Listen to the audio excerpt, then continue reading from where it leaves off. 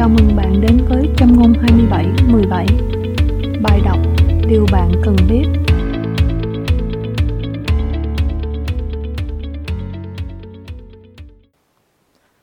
Chương thứ 16.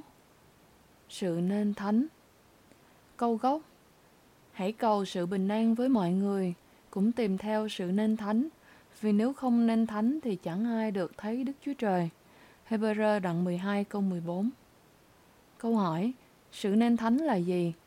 Đáp: nên thánh hay thánh hóa là công việc của Đức Thánh Linh liên tục tác động trong toàn thể bản thể của người đã được tái sanh và xưng công nghĩa. Roma đoạn 15 câu 16, Phi-e-rơ nhất đoạn 1 câu 2, Tê-sa-lô-ni-ca nhất đoạn 5 câu 23, để khiến người ấy phân rẽ với tội lỗi. Cô-rinh-tô nhì đoạn 6 câu 17 đến đoạn 7 câu 1, khiến sự sống mới tăng trưởng toàn vẹn trong Đấng Christ. Ga-la-ti đoạn 4 câu 19, Ê-phê-sô đoạn 4 câu 13, khiến người ấy được quyền năng trong công tác phục vụ Chúa và thực hiện các việc lành. Phi-líp đoạn 4 câu 10 đến 14. Câu hỏi: thế nào là nên thánh địa vị và nên thánh thực nghiệm? Đáp: hai phương diện của sự nên thánh là: 1.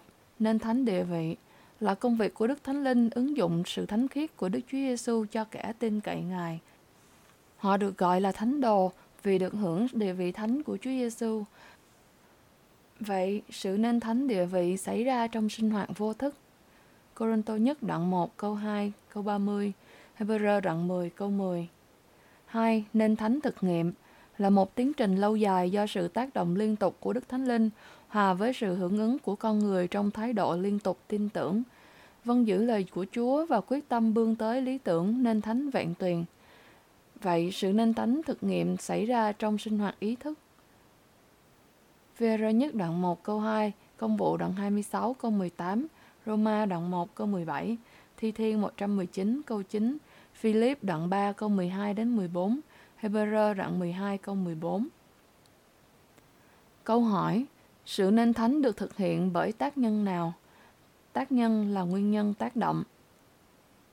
Đáp: con người không thể thành đạt sự nên thánh bởi công đức riêng. Thánh Linh cũng không bắt buộc chúng ta sống đời thánh thiện như người ta điều khiển người máy.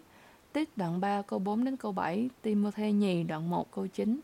Sự nên thánh được thành đạt bởi tác nhân chủ yếu là Đức Thánh Linh hòa hợp kỳ diệu với sự hưởng ứng cách có ý thức của chúng ta. Chúa cảm động ở trong chúng ta để muốn và làm. Dầu vậy, sự muốn và làm đó là của chúng ta. Nói cách khác, chúng ta muốn nhưng Chúa cảm động chúng ta muốn. Chúng ta hành động nhưng Chúa cung cấp năng lực cho chúng ta. Phi-e-rơ đoạn 1 câu 3, đoạn 4 câu 13. Câu hỏi: trong sự nên thánh, chúng ta phải có thái độ nào để thể hiện sự hưởng ứng những tác động của Đức Thánh Linh? Đáp: 1. Bởi liên tục tin cậy. Bởi đức tin chúng ta được liên hiệp, đồng hóa với Chúa Giêsu trong sự đóng đinh người cũ, bản ngã thấp hèn, đồng sống lại và sống mãi với Chúa Giêsu với đời sống mới. Ga-la-ti đoạn 2 câu 20, Roma đoạn 6 câu 3 đến câu 7, Cô-lô-se đoạn 1 câu 27, đoạn 3 câu 3. Bởi tin cậy quyền tể trị cao cả của Đức Chúa Trời. Bởi tin cậy quyền tể trị cao cả của Đức Chúa Trời trên mọi việc, kể cả những việc có vẻ bất lợi xảy ra trong đời sống, nhằm giúp thêm sự nên thánh của chúng ta. Roma đoạn 8 câu 20, Tê-sa-lô-ni-ca nhất đoạn 5 câu 18. 2. Bởi đầu phục Đức Thánh Linh.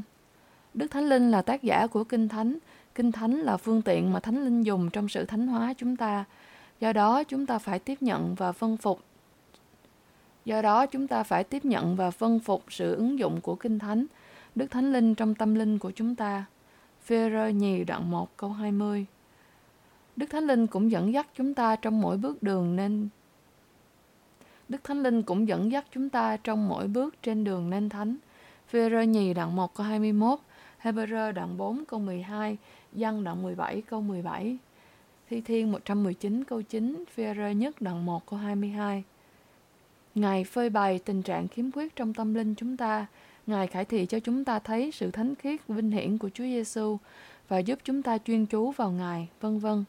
Vậy, phải đầu phục Thánh Linh, chúng ta mới đạt đến bậc nên thánh.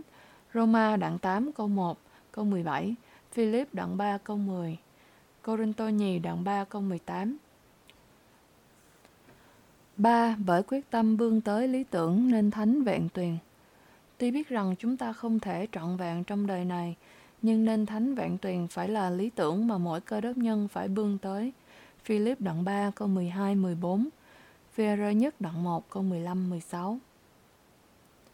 Câu hỏi, sự nên thánh có những tương quan hay dị biệt nào với sự tái sanh? Đáp, sự nên thánh tương quan mật thiết với sự tái sanh vì công tác đổi mới của Đức Thánh Linh bắt đầu với sự tái sanh và tiếp tục trong sự nên thánh. Như hài nhi được sanh ra, sự nên thánh như giai đoạn tăng trưởng để trở nên bậc thành nhân. Tuy nhiên cũng có những dị biệt là sự tái sanh chỉ xảy ra một lần, cách chớp nhoáng. Sự nên thánh thực nghiệm là một tiến trình dài, mãi đến bước vào nước Chúa mới hoàn tất. Sự tái sanh là công tác chỉ riêng của Đức Thánh Linh. Sự nên thánh chủ yếu là công tác của Đức Thánh Linh, dầu vậy con người có đặc ân hiệp tác.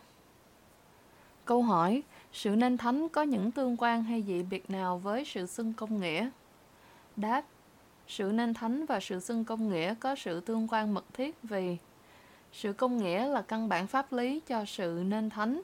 Vì nếu Đức Chúa Trời không nhìn chúng ta là công nghĩa căn cứ trên sự công nghĩa của Chúa Giêsu, thì mọi công đức của chúng ta đều là bất nghĩa, là ô tội. Ê-sai đoạn 64 câu 6. Tuy nhiên, sự xưng công nghĩa và sự nên thánh cũng có những điểm dị biệt. Sự xưng công nghĩa nền tảng trên sự chết của Chúa Giêsu. Sự nên thánh liên tục nương cậy nơi sức sống phục sinh của Chúa Giêsu.